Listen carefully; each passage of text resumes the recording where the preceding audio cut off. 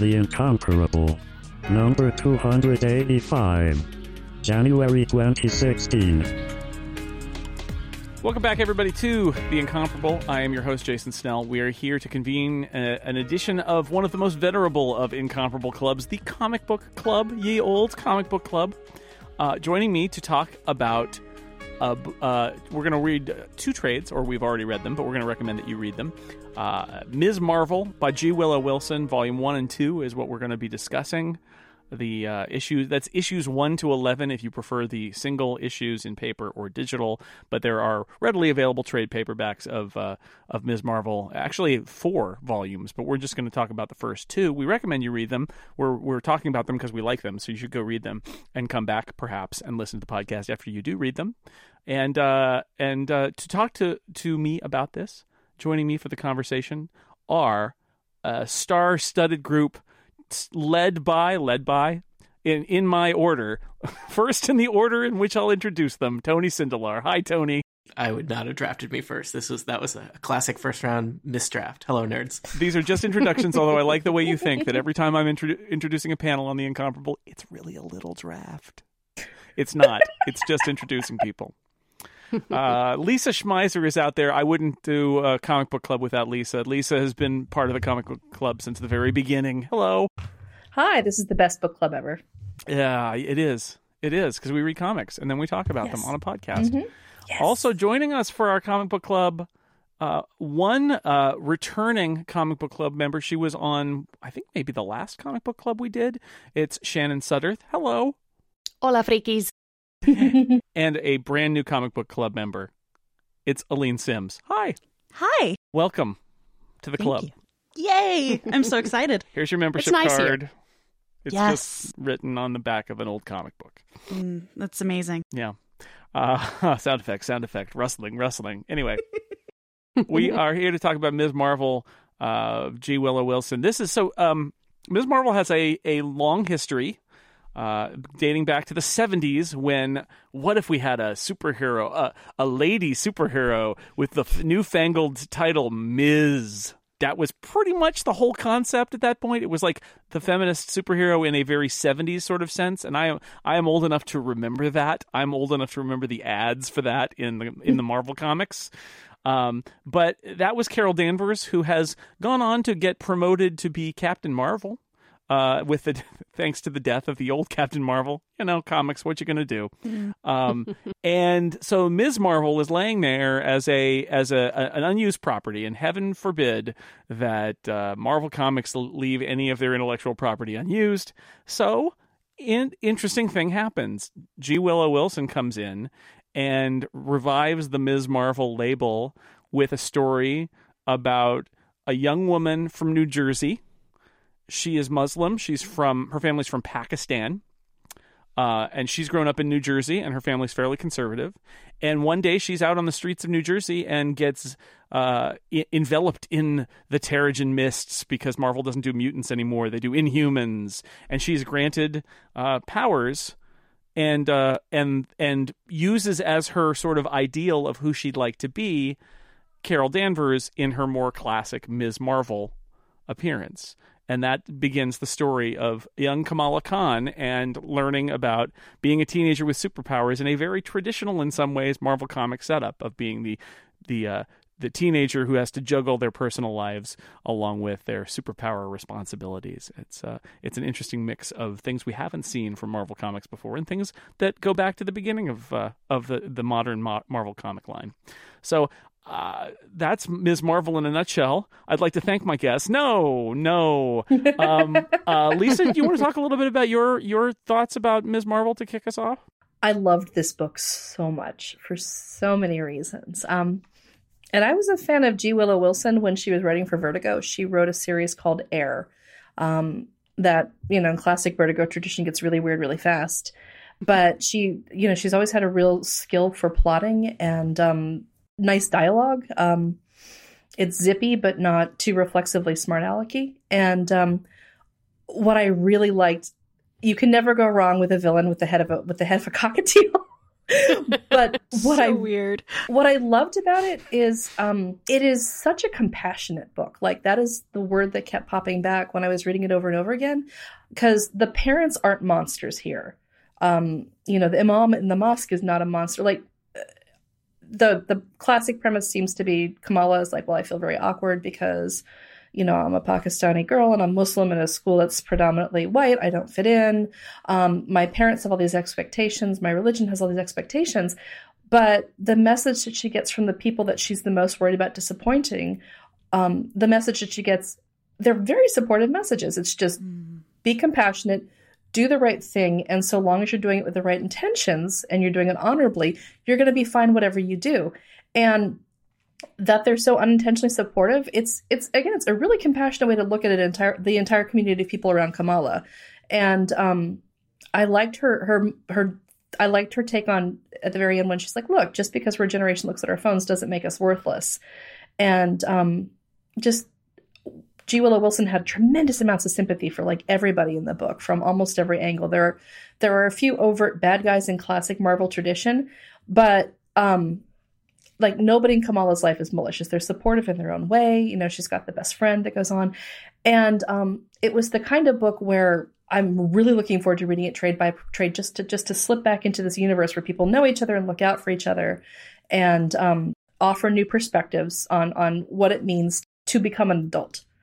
Because that's all this book is about, is how do you become an adult? What's the radical transformation from child to adult and what you stand for? I think it's interesting that you mentioned the parents, because that's it. The parents are a complication, not because they're bad, but because it gets awfully complicated when you're a teenager and you have to sneak out in order to be a superhero. Right? Yeah. Mm-hmm. They're annoying because they're parents, not because they're jerks or mean. Yeah. Or even because they're Muslim. Like, exactly. That's, and as a matter of fact, one of the things I like is how it points out that her faith can actually be something that helps her become a better superhero. Because religion and Marvel, they have like a really weird and rocky history. Like I can remember a really ham-handed X-Men plot where Kurt Wagner was being manipulated by like a rogue faction of the Catholic Church and installed as a pope. And no, I kid you not. Like, this is something that went on like in the last 15 years too. It was just bonkers. But generally speaking, they tend to treat religion as, wild-eyed cultists are doing things. And I don't think we've ever had an examination of a marquee superhero who doesn't exist in a vacuum or an origin story, but rather has a very complicated background that she really loves and doesn't want to leave. Yeah. Well, when she has the I forget what his title is. I'm gonna screw it up. They basically say you need to go talk to the guy at the mosque who's the imam. Yeah, is he an imam? And she's like, oh man, like you can tell in every eye roll of a teenager. She's like, God, they're gonna make me. And it turns out he is the wisest of all, and she gets the most out of him. And it's such a nice moment where you've been set up as even more complications. She's being sent to the principal's office essentially by being told you need to go talk to the imam, and he's like, you have things to do, you are being responsible, somebody is going to come and train you. Basically the answer is you will talk to Wolverine later. Yeah. Oh, I didn't even get to how much I loved that plot. Yes. That was hilarious, just bringing in the perfect foil. Mm-hmm. And it was like such a nice inversion of Wolverine's relationship with other young women that he's had, where, he takes on Kitty Pryde and trains her, or he takes on Jubilee and trains her. And this time, it was interesting because he's like, I don't want you to grow up too fast, but he's also like hyper aware that because he doesn't have a healing factor or anything, she's going to have to take the lead, both tactically and superhero wise. And I liked the inversion because Wolverine is I feel sometimes like he's a little bit of a deus ex machina, like when in doubt, throw the invulnerable fighting machine at somebody. And it's nice that they didn't do that. And I really love the dynamic. And I like how, again, compassionate, because he's like, I just don't want you to grow up too fast. You don't need to be exposed to things before you're ready. And then when he handles the Inhumans, he's like, no, respect her wish to do this independently. And they do.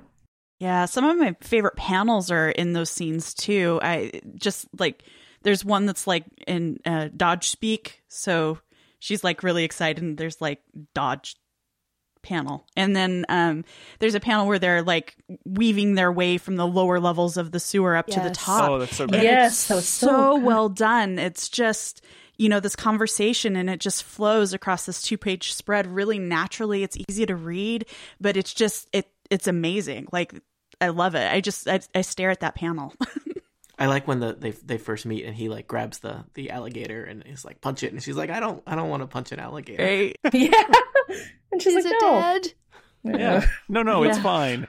No. The fact that he had alligators with lasers on their heads, all I could think of was Austin Powers and sharks. How hard is it to get sharks with freaking lasers on their head? Yeah. I like the inventor. I mean, I had assumed that, I like that we get a new superhero and a new villain in the same comic, right? It's not just like, you have to work your way up fighting the C list of Marvel villains that are available for us, But no, the inventor. When we talked about Runaways, we're talking about sort of new characters in a new setting that still has some Marvel stuff in it. And I was reminded of that because, again, you've got a young hero here, but also that it's a new setting. And it's not, even though, yes, we're talking about the 2 issues where Wolverine drops in, which is a lot of fun, but the big picture is that it's the inventor, it might as well be a new TV series or something, right? There's a big bad in the first few trades, and he's new, and she's new, and the supporting cast is new, and there are a few characters that come in from Marvel, but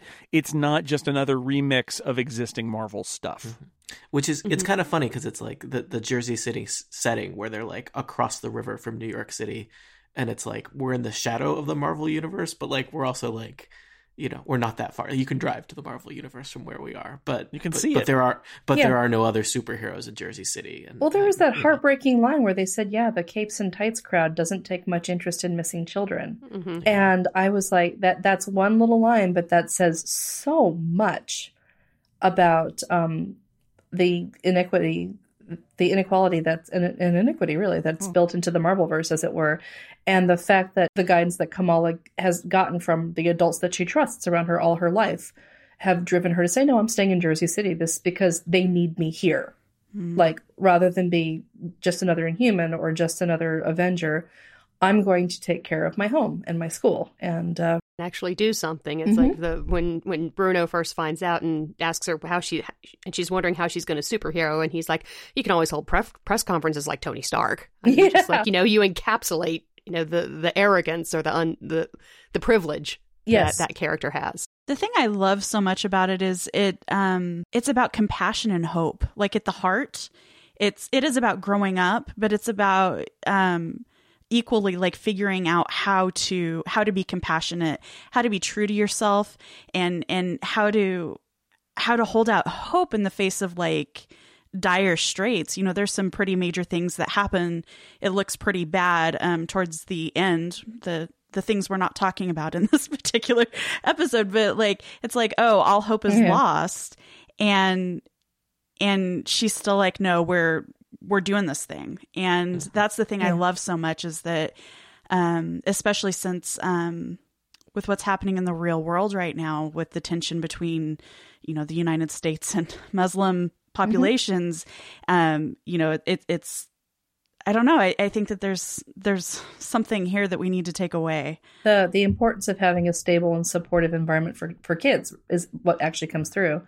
And I think another reason this book feels so refreshing is I'm a huge longtime reader of the X-Men, and I think this might actually be the first teenage origin story that so far has not included dead parents, estranged parents, parents who have lied to you from the get-go, parents who are members of an occult cult, parents who are members who are time-traveling members from another generation and are actually supervillains. No, and I'm thinking about, like, even in the New Mutants, you have Sam Guthrie who goes to work at a mine because his dad is killed, and, Danny Moonstar, like, her parents turn into the Ghost Bear.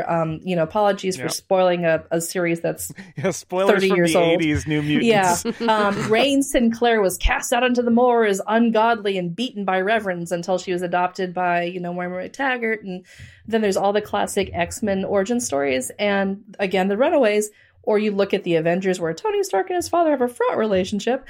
And by contrast, Kamala is surrounded by people who love her and support her. And I think for a lot of readers, that's actually a lot more relatable. And this may actually provide a guide as to how to become your own person while, also being able to hold on to the things that you draw strength from and that you love and that you treasure. So this feels like a radically different book to me, in compared to the classic teens that have peopled the Marvel universe. Runaways, Cloak and Dagger, for example. Any of those. Yeah. Yeah, when I was reading Ms. Marvel Volume 1, I had also just read the new Batgirl Volume 1, which I like, but it doesn't have the same kind of joy that this is. It's also like the character is like very much a hipster, and it made me feel old. So even though this character is younger, like the story is just much more full of like fun and joy, and you want to root for them in a way that, I'm not anti-hero, but I particularly want to root for this character. I mean, just even the moment where she kind of, she's in, the right place at the right time to save not her friend, but like her classmate, and realizes like the feeling of saving that girl is like, that is what I want to feel all the time, basically. That felt really powerful compared to other stories, especially because like she's a kid and she's just trying to make her way. Well, I just love, as a fan of Spider-Man from way back, who likewise his parents are dead. His uncle is dead. Now he's just being raised by his aunt. But it reminded me of that in the sense that the burden that Kamala carries, it reminded me of Peter Parker's burden a little bit. There's not guilt there, but the point is her parents are disappointed in her because they think she's sneaking out to do bad things, when in fact the sad thing that she can't really reveal to them is that she's sneaking out to do good things. And her brother, who is very religious and kind of super holier than thou, right? Super slacker than thou too. Yeah, right. And yet he's like, I'm cool. I'm the cool one here. I'm the one that everybody loves. And she's the one who's out there doing this thing. And I love that tension, right? That she can. I'm not sure I entirely buy how I just can't tell anyone my secret, because there's way too many secrets in fiction for reasons that don't make sense. Hello, I'm looking at you, all the Flash and Arrow, by the way. Too many secrets, but it is a beautiful bit of tension for her that she is. Her parents don't care that she's sneaking out to do good, even if they knew, because she's sneaking out. It's not allowed. Yeah. Mm-hmm. I think the reason she doesn't tell them is because she knows if she did, they would worry even more. Like, it's easier for her to have her parents mad at her than to have her parents worried about her. This week's episode of The Incomparable is brought to you by Enclosed. Enclosed is a gift subscription of the month club. Now, you've heard of these before. We've talked about some of them on this show previously. Maybe flowers every month or beer every month. This is something different. This is for a special woman in your life, and it is a Panties of the Month club. I said it. You heard right. These are super nice, high-quality panties. Think about this as a subscription gift for Valentine's Day, which is just around the corner. And here's how it works. You can send a month or 3 months or 6 months or 12 months of panties, one every month. They come in these amazing high-quality boxes. They're surrounded by rose petals. There's definitely a serious romantic vibe that comes across from the Enclosed selection every month. They're not cheap, and they're not meant to be cheap. You wouldn't want cheap for a special person that you would give a special gift like this. You can check them all out at enclosedlingerie.com. And if you visit enclosedlingerie.com/Snell and use code Snell during checkout, you can get $25 off any multi-month order. So if you are looking for something to do as a very nice gift for Valentine's Day and beyond, check it out, enclosedlingerie.com/Snell, and use code Snell to get $25 off any multi-month order. And she's going kind of alongside of what Tony was saying. She's so relatable to me as a nerd. Yes. She's the first thing she does. She's like, okay, like I've got this superpower now. I need to go to the internet and figure out what's happening. Yes, and she does all those queries. Yes, she's writing fan fiction. She's writing fan fiction. Yes. Yeah. She plays World of Battlecraft, and as someone who used to play World of Warcraft, I'm like, yes, and her fan fiction is like the Avengers on a unicorn homeworld. Like, I mean, it's just, I relate to this. I'm twice her age, but I'm like, I relate to you, Kamala Khan. Yeah, very much so. Yeah, I want to meet her. G. Willow Wilson just so nails current teenage internet culture in so many ways with all of the references, which is hard. Yeah, it is hard. I feel like a lot of people kind of ape it, and it always comes across as like, you don't actually get what this looks like, right? You're just mixing together buzzwords to try and convince us that you do. They just make dismissive comments about emoji and then make up street drug names, and there you go. This is what a teenager is like. Well, and it's not just a ploy. in order to have her be more of an outsider, which is another way they could do it, right? Is say, well, she's a nerd and she's a Muslim and she's all these ways where she's being ostracized. It's like she's got her friend group. She and she walks the walk. She's a nerdy person, and that's true, but she does all the nerdy things, and she's a fully realized person in that way. And it's not just let's put glasses on Peter Parker and people will beat him up and put him over in that box. We see her being a nerdy kid and not having a problem with it. It's like, these are the things she does. She writes fan fiction and she plays video games, and it's fine. It's all fine.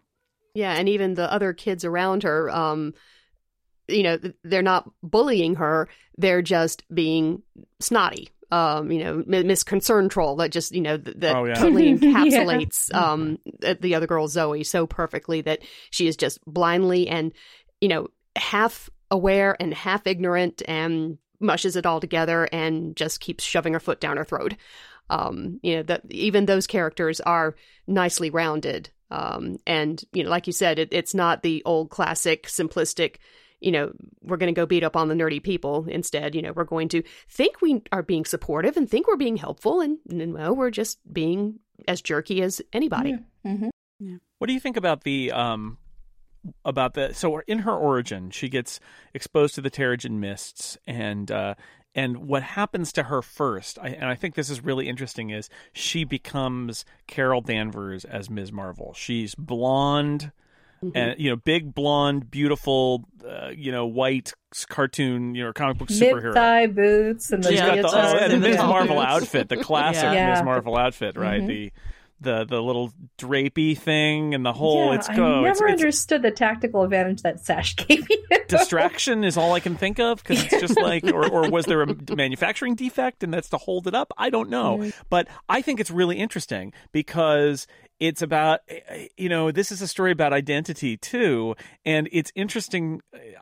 I'm interested in the fact that she doesn't manifest powers; she manifests as another superhero. Like, this is who she wants to be, and it's not Kamala Khan who saves that schoolmate. It's Carol Danvers essentially as Ms. Marvel. Yeah, well, that's like her first instinct is, to become her idealized idea of what a superhero is.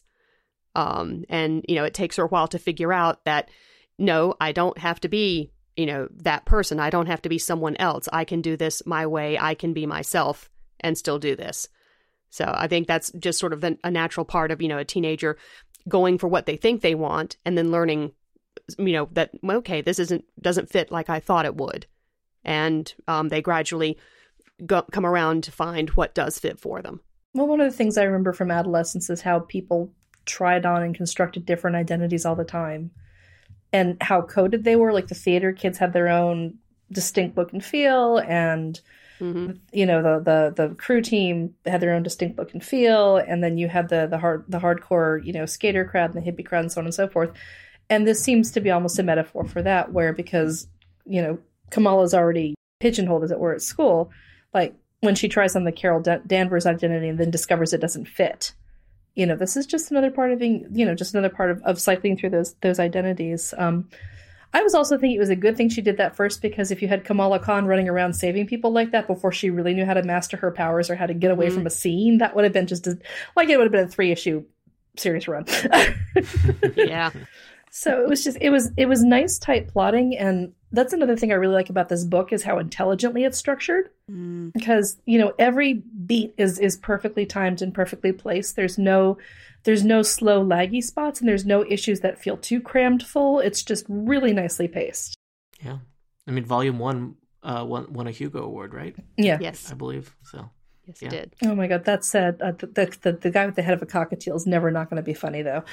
So, okay, so it's like a bird that thinks it's Thomas Edison, or it is Thomas Edison. No, it is Tom. Right, it's a clone of Thomas Edison, but the clone that managed to get some cockatiel DNA in there.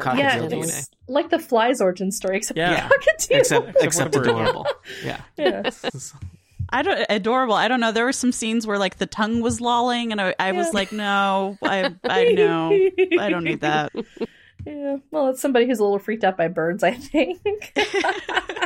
So I don't I don't love that character. I have to say, No, I don't I think that's the thing I like least in this whole first story arc is the inventor himself. Although it is a bizarre reveal that he is a bird Thomas Edison, which go figure.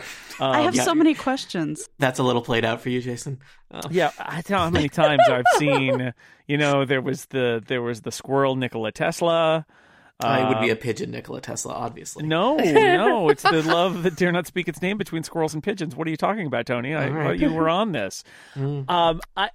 He's just kind of boring, though. I mean, I don't find him a particularly compelling villain, honestly. And I thought it took a long time to get to where the plot was kind of grinding away on that. That was, and maybe this says something about how much more interested I am in Kamala finding herself than I am in this initial arc with this initial set of villains and them kidnapping the kids and her going to investigate. And there's a fake out, right, where it's like we think we're going to get a resolution, but it turns out that he's just been watching her and there's more to come, and then she has to do another thing.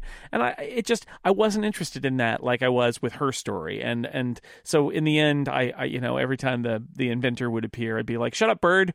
No, I agree with that, Jason. I actually, that's something when I was listing my pluses and minuses for the book, my biggest minus was that when it turned back towards the typical comic book hero fight villain kind of thing, I felt like it lost a bit of the personality.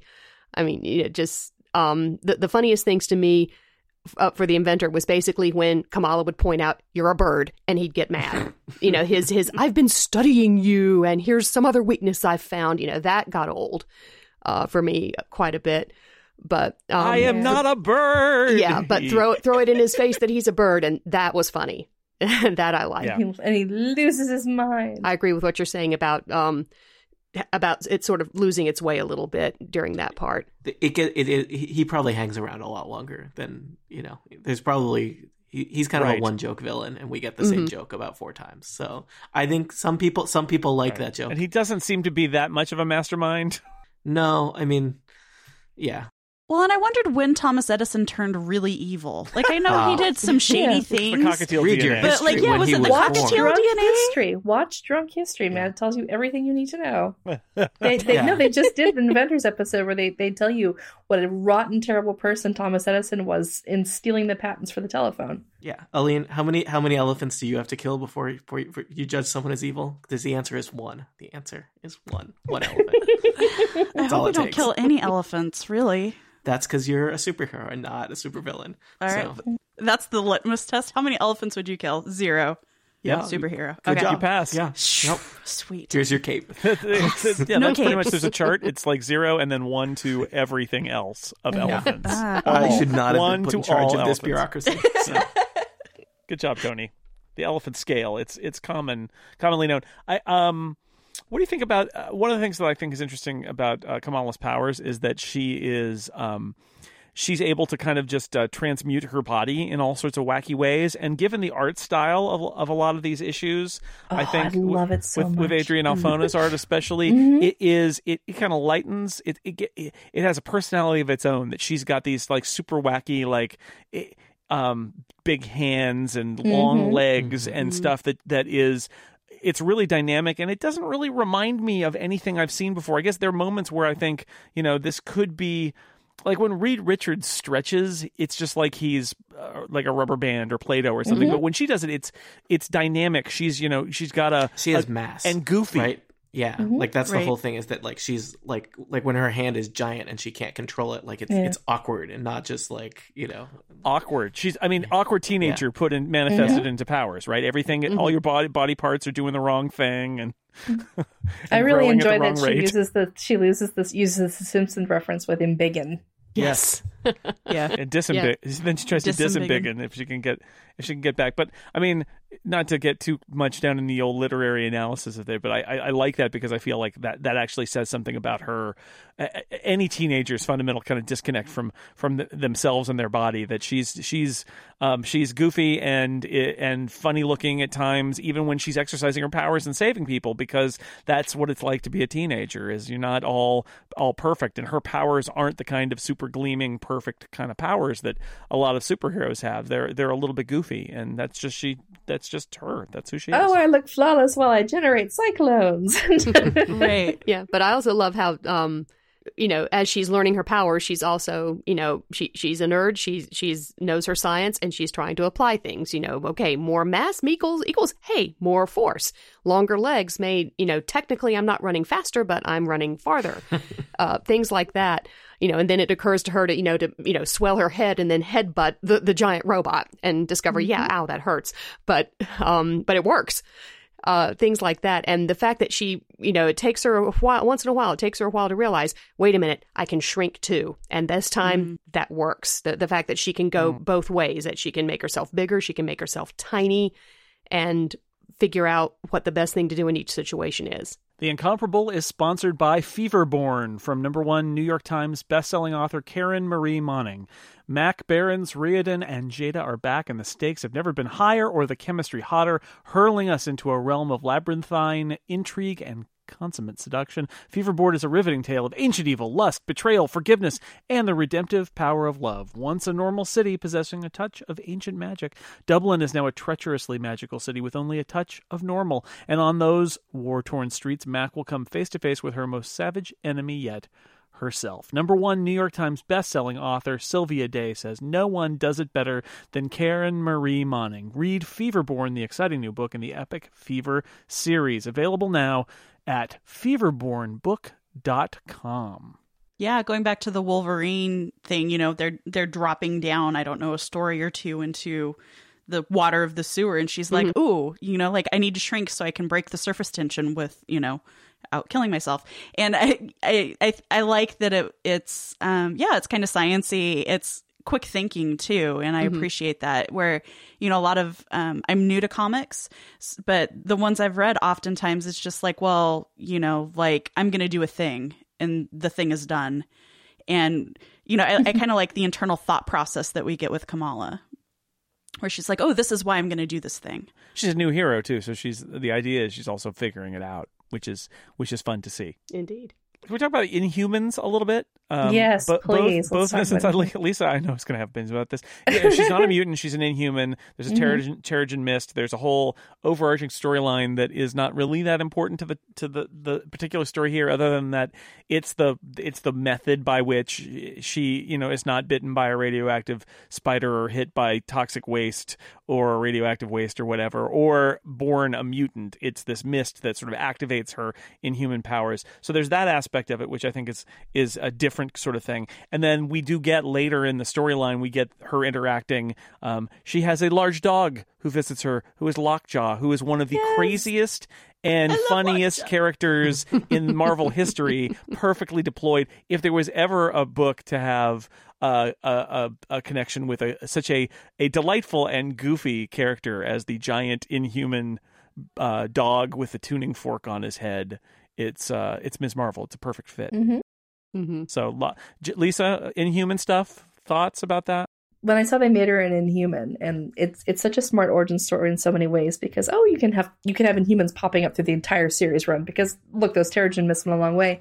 But my other thought was, wow, this really opens up the door to having her in future MCU movies, because or a TV show, because they've taken her out of the.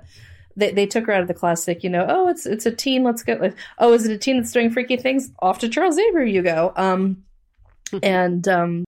was thinking about this, and I was like, we could see Kamala Khan in an Avengers movie, which that would honestly, be amazing. I would. No, I was thinking about this, and I was like, okay, and I apologize for veering from it, but I promise I'm getting back to it. One of the things that, as a viewer of the MCU, I'm beginning to get a little bit tired of is it's basically a bunch of people who are my age, who haven't had a carb since the Bush administration, who are busy shooting arrows and running around in a suit or hulking out or whatever. And I thought, this is kind of ridiculous. They'd be all ages. And what we need to do is we need to see people who are younger, or we need to see people who are different and not dudes. And I get that they're ramping up on the Inhuman stuff in Agents of S.H.I.E.L.D., which I'm still watching. But I thought, we've already established that Inhumans are in this universe. Like, that's what Agents of S.H.I.E.L.D. has done. Why can't we see Kamala in a movie? And I thought, and I thought, well, maybe this book was kind of launched with that intention, where it was sort of a backdoor, like it was a huge splashy debut in comics, but it's kind of like a sort of, well, she's well established and well liked in fandom, so there's no reason for her not to be included, as opposed to if they had just thrown her into an Avengers movie or one of the MCU movies early on. I think the focus would not have been on like what a great character she is and what an interesting and fresh backstory and what inventive ways she uses to do her job. It would have been like, oh, it's a Muslim teen. And like, it would not, but you know, she's going to get a safe launch, as it were. That said, I've always been fascinated by the Inhumans just because it's such a weird whack job premise. Like Black Bolt alone. I'm like, what? They're aliens, but they're on Earth, and they're kind of human-like. But it's essentially... And there's like a weird royal dynasty scheming thing going on. You've got a dude who literally can't say a word because if he does, he destroys a universe. But he's married to like the chattiest woman on the planet, and she's got hair that does its own thing. And there's that big dog. Oh, I love Lockjaw, though. Oh, he's adorable. And, you know, Medusa is just kind of a whack job herself. It's like, you know, like this is somebody who... Every time I look at Medusa, I'm like, you listen to a lot of Tori Amos, don't you? And like, but I'm thrilled that Kamala's actually an Inhuman because, like, when that finally hits her too, it's going to be another piece of identity that she's going to have to reconcile with being a Desi girl in America and with being Muslim and being a Jerseyite, and then she's going to have to figure out, how do I break it to my parents that I'm also apparently part alien, you know? Right. Well, which means that some of them are too. Yeah. I as a fan of Buffy, I always think of these stories as being perfect for TV too. Yeah. The idea that you could do because then you've got the ongoing story. It's like the Spider-Man movies. They try to tell the story, but in a movie in 2 hours, it's a lot harder to get that rhythm that we see actually in these Ms. Marvel stories, where she's living day to day and having to go about navigating her tortured high school existence as a high school student along with being a superhero. And so that was the thought that I had was, this really would make like a great CW show. It would be a fun TV show. Yeah exactly. Better than Supergirl. Well, I'd love to see it because again, and I have to say I have a lot of admiration for how carefully Marvel has architected out its expansion in both film and TV. Like, it's really well thought out, and and it's fun to watch them laying the groundwork, but the characters tend to skew classic and skew old. And I would really like to see someone like Kamala Khan, where instead of it taking place in New York City, it would be interesting to see one of the more established characters as a fish out of water, the same way Wolverine was. And they discover that there are people who are just, kind of quietly doing their thing. No big deal. Kamala Khan just happens to be the Ms. Marvel who's taking care of, Jersey City. And I really want to see more of her. Yeah, I do too. Especially, with the Marvel Cinematic Universe. I mean, S.H.I.E.L.D., I think, does a fairly okay job. We don't have a lot of younger people. We've got people in their 20s, but not like teenagers, not kids. And, the movies are just, they're fun. I like them. But like you said, it's a bunch of dudes talking about things. And, we've got the one woman, we've got, Black Widow, and we can't even get like her on the T-shirts or figurines or whatever. So if we could have something dedicated. And the Captain Marvel movie keeps getting pushed further and further out. And it's going to be Carol Danvers, who's in her. And maybe part of it is the squeamishness about, well, what if we have somebody who's a minor, who's putting herself in really dangerous situations. Like that could be uncomfortable. But they actually handled that really well, like in one of the Spider-Man movies. I think it was like Spider-Man 2, like after he saves a train and he passes out in the car and people are like, holy crap, he's really young. And maybe that's actually something that the MCU needs to reckon with, which is that if you're going to recruit people who aren't yet adults, there are moral and ethical ramifications to putting these people in danger way. I always remember the scene I think it's actually multiple scenes in Ultimate Spider-Man where Nick Fury shows up to like try and recruit Spider-Man to be part of the Avengers. And he's like, I just got to finish high school, man. Leave me alone. Yeah. I have a lab report I'm working on. Yeah, that's right. Yeah. I got a final. Next year I have to do calculus. You know? But yeah, they sidestepped that in the X-Men movies when you look at it, because they had a really clear division between like the working X-Men who run around in leather and glare a lot, and the students who, are kind of doing an ad hoc thing. And to be fair, they had that division in the comic books as well. But I think it's something that you're going to have to see a TV show or a comic book or a movie about these people deal with at some point, which is, again, when you're throwing teenagers at supervillains or natural disasters, like, you know, do you ever draw a line? You know, what's the issue of consent? And I see what you're saying, but there have been things like the Power Rangers and, you know, there's some precedent, you know, not necessarily in the Marvel universe, but there is some entertainment precedent for having teenagers in potentially dangerous situations. And, you know, as goofy, you know, even as a kid watching Power Rangers, I'm like, yeah, this is totally goofy, you know, and you can make that distinction, I think, but, you know, they can do it. Like they might need to think about it a little bit, but I definitely think they should do it. Like executives, I am telling you do this because like the world needs some Miss Marvel, like more Miss Marvel, mass consumption of Miss Marvel, please. Yeah. There was a throwaway line in Kevin Smith's run on Green Arrow like a decade ago where he's looking back through his rogues gallery or what have you, and he like gets the 70s where he's got Speedy as his sidekick and Batman had Robin, and like he actually has a conversation with someone where he's like, I really don't know what we were thinking pulling these kids into battle with us. And you know, that was the first one. I was like, yeah, that's kind of jacked up. Because, you know, when you are a kid and you're a teenager reading this, of course you want to get out there. Like through the 80s, Kitty Pryde's readiness for the X-Men was a huge plot point all the way through. Like it was one of the big plot engines on the new X-Men.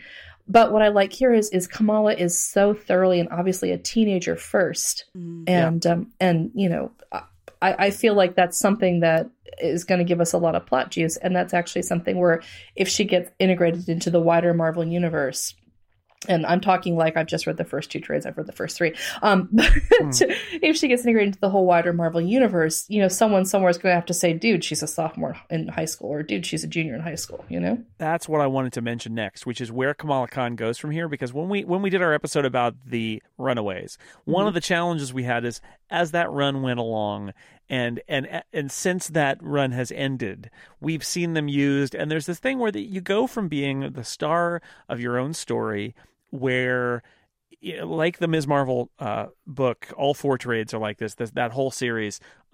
She's the star of the story, and she's in the Marvel universe, and we can have Wolverine drop in, and we can have Lockjaw and Medusa drop in, but it's Kamala's story.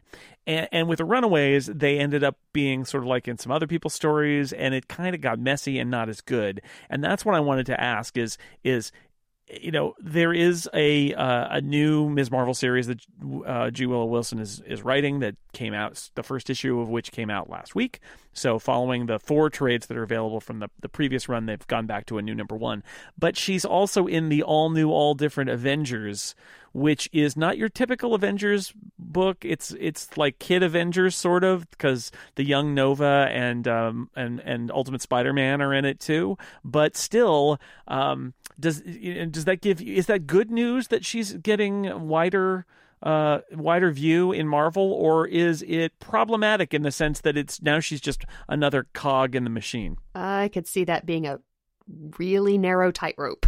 I mean, on the one hand, yay, more exposure for this really cool character. On the other hand, you know, if you let her, as you said, if you let them get too deeply into the wider universe, you lose the Jersey girl that just makes this book so much fun and so refreshing. So yeah, that's gonna be interesting to watch. Does your favorite band, you know, when they make it big, do they start to suck?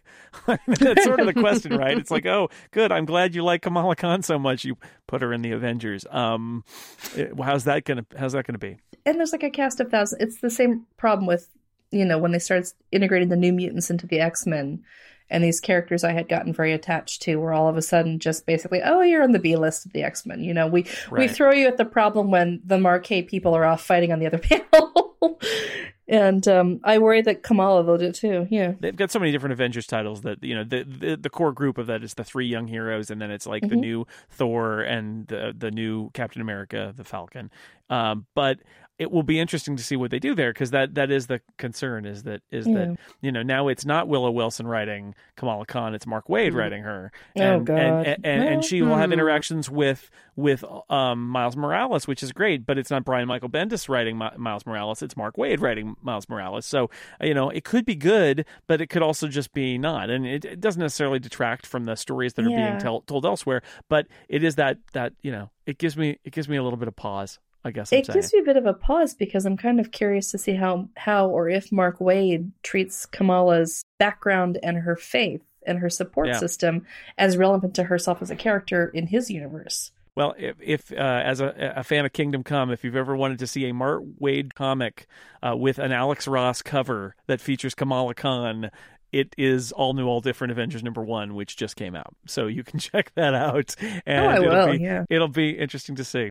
Yeah, it kind of goes back to what Tony was saying earlier, the author who can genuinely capture the feel of this teen voice versus the author who, has heard the words and tosses them in because that's what it sounds like. Yeah. Well, and it's the creator's work, essentially. G. Willow Wilson being the creator of Kamala Khan, being I like Miles Morales as a character a whole lot, but he's not as good when it's not Brian Michael Bendis, because that's the guy who made Miles Morales. He's the guy. And, it's fun that he appears elsewhere, but it's not the same. And that's my concern about Kamala being run out elsewhere, is that it's not Willow Wilson doing it. Yeah, no, in the DC universe, I always feel the same way whenever Oracle or Black Canary are not written by Gail Simone, because I'm like, you don't get it. She worked so hard to rehab those characters. Yeah. And so there's and that's actually an interesting discussion, which is whether or not your connection to characters rises and falls depending on who's writing them, because that was Peter David did the fantastic series X Factor Investigations, and the way he writes Jamie Madrox through that whole series is really enjoyable. And I haven't liked that character before or since, but when Peter David took him and explained who he was and what he was doing, and what drove him and what questions he grappled with and what meaning he was trying to derive from his life, it was really compelling. And I'm sure we all have characters where you it just clicks with a certain writer, and then when they pass it off again, you're like, okay, this could be good. No, it's not. I do also kind of worry about presumably, I don't know the author, but like a presumably middle-aged man writing a teenage girl. Yeah. I read Jessica Jones comics in the lead up to the Netflix series, and Alias and The Pulse. I had some really big problems about the way Jessica Jones was written, and I think part of that was due to just like gender differences. And I don't know what that says about me, but I'm thinking, okay, part of what I really love about Kamala Khan is how accurately like kind of those identity things I faced were portrayed, and things about like dating and boys and that kind of thing. And it is a guy going to be able to capture that, because there are cultural differences, between the way women and men, or girls and boys, grow up. And so that is a concern I have. Willow Wilson is not just a woman, but she's a Muslim. And so she understands, she is uniquely, there are other Muslim comic book writers, and there are other women comic book writers. There may be even other Muslim women comic book writers. I don't know offhand, but she has a very special perspective that she's able to lend to Kamala Khan. That I think Mark Waid is a good writer, and Marvel, depending on how they do it, this may be also one of those things where they're like, talk to Willow about how you handle Kamala, right? Like she may be the kind of brand steward for Ms. Marvel. Like, you need to talk to her. You need to, we're going to check in with her. And if they're doing it that way, that's the right way to do it, I think, to try to have her be consistent and handled right. But it definitely is a concern when these characters escape into the wider universe. Mm-hmm. She's going to be written by a 53-year-old man who's got a great history with a lot of the classic franchises, and so perhaps this is seen as a vote of confidence, where they're like, look, Mark Waid did great things with other titles. Like, he did a lot of good work on The Flash. He's done great work with Superman, JSA, JLA. He even revived the Legion of Superheroes. Thank you. Yes, he had a book like that with Barry, because he's done team ups with Barry Kitson that are pretty compelling and all that. That said, one hopes he's grown since the days he wrote Empire with Kitson and depicted the teenage girl therein as a psychotic mastermind. Because he did not have a bead on any of the female characters in that book whatsoever. Like it's moderately interesting because the book is about, what's life like under the regime of a supervillain as told from the supervillain's perspective. But like there are teenage girls in that book as main characters. And I remember reading it and thinking, this is not like any teenage girl I have ever known or been. Mm-hmm. You are like an alien who has come to this planet and tried to put together teenage girls, and all you had for your source material were like 2 back copies of a Sweet Valley High series and a Nancy Drew. And so I really hope that's not the same. Any other thoughts about Ms. Marvel, other than, I mean, like I said at the beginning, people should read it. People should read all 4 volumes, quite frankly. My wife is not here because she's already fulfilled her contractual obligation to appear on one podcast and only one podcast in a year. And that, trust me, she negotiated that down from a higher number to as low as I would allow it to go. But she, not a comic book reader. Aline, I mean, it's funny that you mentioned that. Lauren has not been a comic book reader. She never grew up with comic books. And as a children's librarian, she has tried to get into the graphic novel thing so she can be knowledgeable about that. Right. And she loves Ms. Marvel. Absolutely loves it. She's got volume 4 on waiting for her at the library for the next time she drops in there. It's it's so I think that's one of the great things about this book and why people should pick it up is that it's a self-contained story. It's not someone you've seen before, and it's really just executed so well. And it's pretty. Can we talk about the art for a minute? Yeah, let's do that. Yes. Oh my God, Adrian Alphona. Because I read Chip had shown me and told me to read like the first 2 or 3 issues some time ago, and I did, and I was like, yeah, this is cool, but life happened, work happened, and I didn't pick it up again until time to read for the podcast. And I read it earlier this week, and was enjoying it thoroughly. And then I went back today, and I was on Chip's iPad going panel by panel, looking at all of the detail that Adrian Alphona works into this story. I don't know how much of it came from Wilson's script. I don't know how much of it was his imagination. Did you notice the owl on the pier when she saves her classmate? Check out the owl. It is this adorable, like, Miyazaki owl that has no reason to be there. It's just and there's so many things amazing. like that, like the crowd scene with the kids all gathered on the waterfront. You've got a Warner Brothers dancing frog in the crowd there. And it looks like Johnny Storm there's somebody who's on fire. It looks like it's Johnny Storm is just hanging out in a corner. I would love it turns out Johnny Storm like heads up Jersey City because he like really likes the shawarma there or something. Yeah, it's just, all sorts of oddball things like that. They're little piggies in the last volume. I started looking and I'm like, they're just random piggies. Like a guy's holding a pig under his arm and in the background. And I think it connects in because there's the stuff in her room there. She's got the pig with wings stuffed animal. She's got the stuffed porcupine with the Hulk hands put on it. Yeah. All kinds of things like that. There's an ad in her dad's newspaper for GMOs, the cereal, and an issue later, there's a box of it sitting there while she's eating it. The consistency of all those details is just so much fun to look at and look for after you've read the book. And you go through it again. The signs in the windows, like all of these things about the wedding industry. There's all these little bits and pieces about, somebody arranging Asian weddings because they're always advertising them.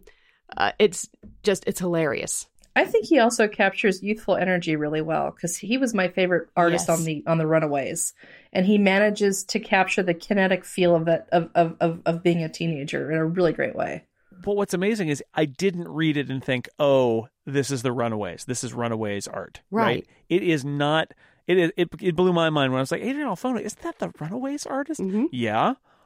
And yet it doesn't look the same to me. It doesn't look samey at all. And like I mentioned, that whole kinetic, the super stretching, weird shapes and sizes of parts of her body as she's exhibiting her powers. It's not what we're used to seeing from comic book art at all. And yet it is really, it's fun and gets across what's going on with Kamala and her powers. And there were 2 issues in what we read done by a different artist, Jamie Wyatt, I believe was the name. And he was the one responsible for the tin. I thought it was a Tintin homage, the tunneling up from the sewers, her and Wolverine going through as the conversation flowed. But he also had a neat trick where just every once in a while, the art just completely goes goofy, cartoony, and it's of all things, Kamala's face or the character's face looks like an emoji. Yeah, she's got an anime look when they're running away from the super deformed anime look. Yeah. That's where and you it's get the not Doge done often reference enough to be annoying, but just every once in a while. I think that's what helped make the book feel so fresh too, is because it doesn't feel like classic comics. It feels very cosmopolitan in the sense. Look at the visual influences you've cited, like anime, emoji, Mizuyaki. I mean, none of these have their roots in Silver Age comics. I think it was one of the Matt Fraction Hawkeye collections had a Hawkeye book comic that he didn't write in there, like included in the collection. And after reading something like that, and then getting to the classic comic book art with the like super anatomical detail and the like glistening muscles and stuff, it's like it's really jarring, and I don't like it anymore. So.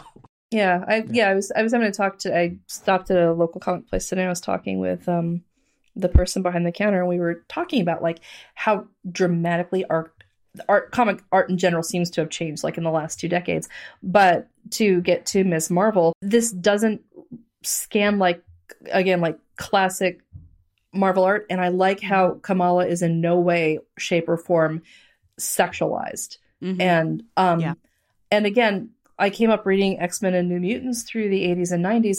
And even as a teenager, and mind you, reading about other teenagers, they were drawn like full-grown developed women. And it got a little weird every once in a while because you'd have Wolverine going, "No, Kitty Pryde, you can't go into battle." And like, there she is in what basically amounts to a bathing suit and knee-high boots. And she looks like Barbarella. And she's like, "Why not?" And it's the art feels really fresh and very cosmopolitan. Yeah. And, I think it adds to the overall relatability of the story. Like, I can see myself giving these trades to people who don't read comics at all and going, "No, seriously, this is really presented beautifully.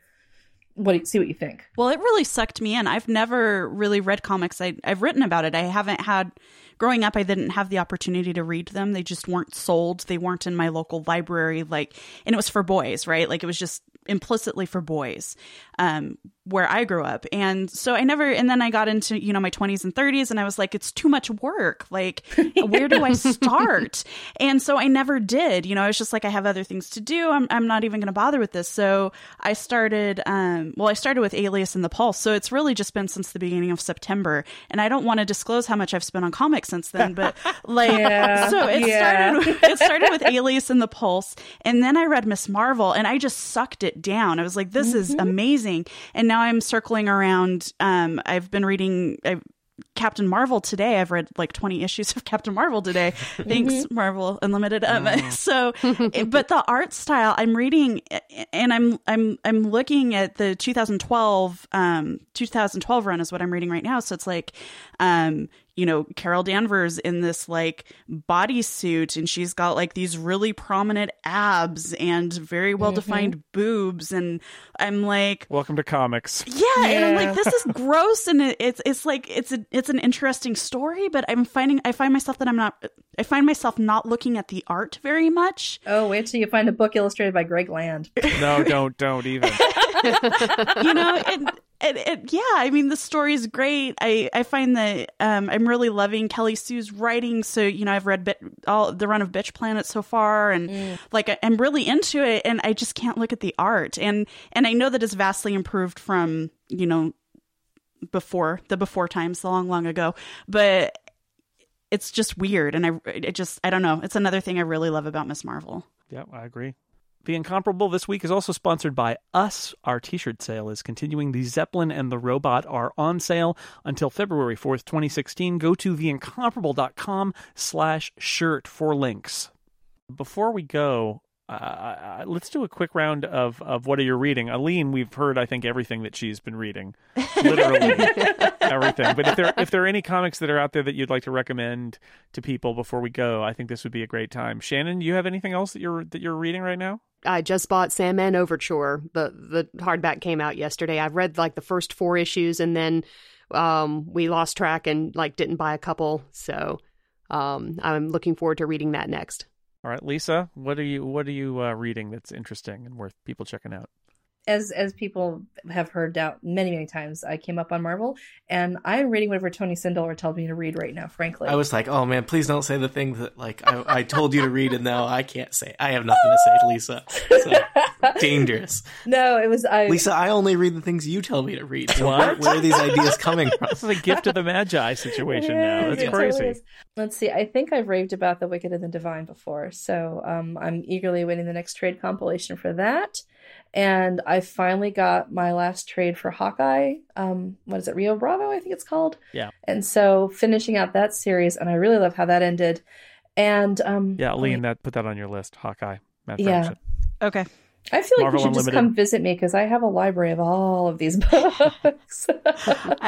I seriously, okay, so the Sandman series was on sale at Comixology, so I spent $72 buying that. Like that is a bargain. That is that is a bargain. Yeah, yeah. You know, that's but that wasn't in the budget. I'm kind of out of control with comics now. I need someone That is to just intervention. You know what? Yeah. You have come to the wrong place. Yeah, if I could spend $72 to make myself a better person, I would do that right now. But I've already read Sandman. I can't do that again. Yeah. And I paid way more than $72. I have the fancy hard books that are like $72 each. Yeah. So I had it on my wish list for a Like really 10 of long them. time, and then this happened, and Yeah. so I was like, I'm buying it. And you woke up and said, "What I just do?" And that was it. Yeah. Lean, let us all enable you. You've made it. You're awful. You were not helping, and I really appreciate it. Thank you. If you need us to put it in writing, let us know. Yeah. So what's super funny is and I watch out, the classic Mike Grell run is coming out slowly in trade paperbacks now, and so I'm up to like trade paperback number 4 on that as well. That has the hyper realistic, anatomically detailed, everybody looks like a Mr. Universe contestant art to it, combined with 1980s aesthetics. But it's interesting because he had tried to write a book which is basically what happens if you have a couple vigilantes who have become kind of psychologically damaged by being vigilantes. They're depowered and they're living in Seattle. And it's such an comparatively exotic setting and a pretty wild premise for the 1980s. And I'm really enjoying the series. It's sort of the same thrill you get if you read a book that defined a decade. Like you go and you read Valley of the Dolls, you're like, oh my God, suddenly the late 60s makes so much sense. And this is like that for comics. Tony, what are you reading? What are you telling Lisa to read? Yes. Well, we've talked a bunch about Batman, and I think some of that's I don't know. Maybe that all gets edited out of our flash cuts. Man. Yeah, we'll talk offline. Okay, all right. I recently read I think the first 3 or 4 volumes of the new Secret Avengers, which is there's a lot of different Secret Avengers, and it's one of those things where they keep starting over. Yeah. But the author for the ones I like is Kot, K-O-T, and they're wacky. I like superhero comics. I read Batman, and then I like things that don't take themselves too seriously. I got to balance it out. And Secret Avengers is very wacky. It's sometimes it's trying a little too hard to be Matt Fraction's Hawkeye, and it's not there, but it's still it's wacky and fun, and I like it. All right. I got a couple. I've enjoyed a couple issues of the newest, again, because Marvel's recounting from number 1 again, the newest Guardians of the Galaxy series, because it features Kitty Pryde and Ben Grimm, which means that pretty soon they're going to be celebrating Space Hanukkah. Very exciting. And it is literally Brian Michael Bendis finally has executed on his plan to have Marvel's most prominent Jewish characters team up together. And I think it's actually pretty cool. And they're in space. Pretty exciting. Space. Yeah. Invincible, which Lisa turned me on to a million years ago, has had an enjoyable story arc that's 2/3 of the way through now, called Reboot ? Where the main character starting in issue 124, where main character gets sent back to issue 1 of his own comic book, except he remembers everything that's happened in the last 123 issues, and so he tries to prevent the events of 123 issues ago from happening, and And it's a great knowing parody on comic book reboots, and also a fun story where we get to go back to the beginning, knowing what we know now. And it's Robert Kirkman. I love Invincible. It's my favorite superhero comic. It is great, and this reboot thing is a really fun storyline. And the other ones I mentioned, Lisa mentioned Wicked and the Divine. I just finished volume 2 of that. I have some issues with it, but I've decided that I really want to know what happens next, and I think that's a good sign that I care about it. It's got some things that I'm like, I'm not really sure why that's in there. I think I'm picking up on Kieran Gillen's ticks, and he's got some ticks that I don't particularly appreciate. But overall, I think it's fun and weird, and I like that about it. And total sort of friend of the podcast watch, I just finished volume 2 of The Fuse by our friend and incomparable podcaster Anthony Johnston, which is the best space noir you can read today. It is a really enjoyable space station mystery cop noir. Exactly right. It's really fun. Yeah. So I think if you read Gillen and McKelvey's Phonogram, which is about music and witchcraft and magic, all of a sudden a lot of things in Wicked and Divine will make a lot more sense.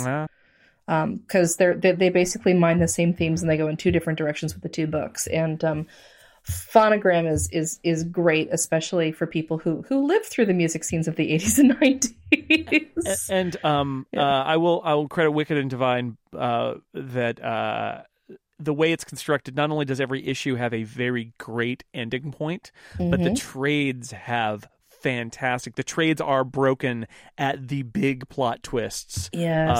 Really does. They do a very good job with that. And the way it's structured, where it's this pantheon of gods and you move through them one by one, and we're certainly ambitious, and I like the ambition, even though there's some things about it that bug me.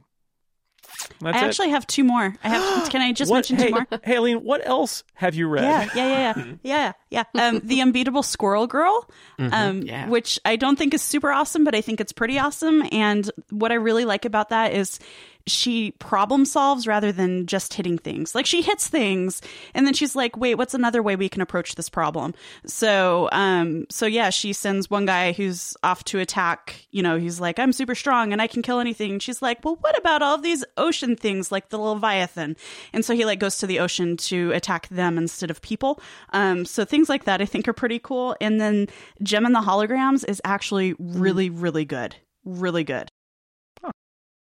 Okay. I am okay. I'm going to fill in and say for my lovely wife, she would like to endorse Lumberjanes as well, which is I read the first trade and it was really fun. Noelle Stevenson, who did Nimona, which is fantastic. If you haven't read Nimona, please read Nimona. Now available as a book on paper after living its life as a webcomic.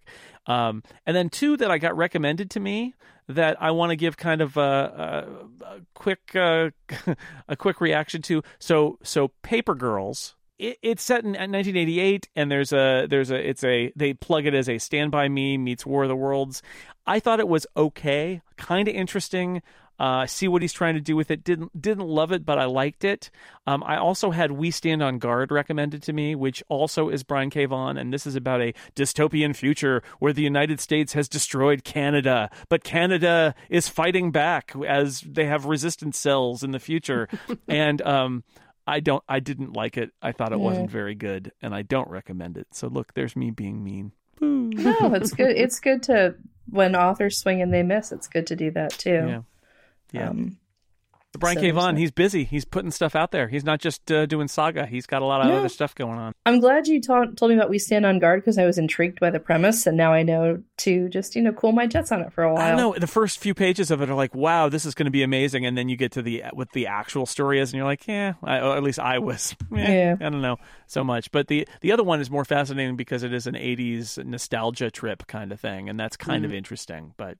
and it's like Stand By Me, except all the characters are girls, not boys. So that's an interesting Paper Girls, because they got a paper root. They got paper roots. That's it. That's where it comes from. The Paper Girl. All right. Well, I think we've done enough damage for one episode, and it's been fun to talk about Ms. Marvel. It'll be interesting to see where she goes next. We'll have to be watching. We're going to keep our eye on Kamala Khan. Fingers crossed for her. Yeah. Yep.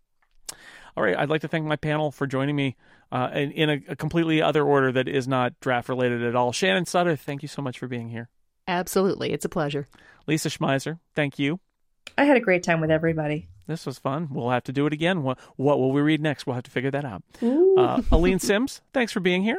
Thanks for having me. And I'm sorry that we're costing you so much in comics. No, we're not. Only mildly sorry. And we're friends, not accountants. Sorry. That's true. That's true. And Tony Sindelar, thank you. A pleasure. Goodbye, nerds. Goodbye, nerds. And I will second that notion. Thanks to everybody out there for listening to The Incomparable. We will see you next time.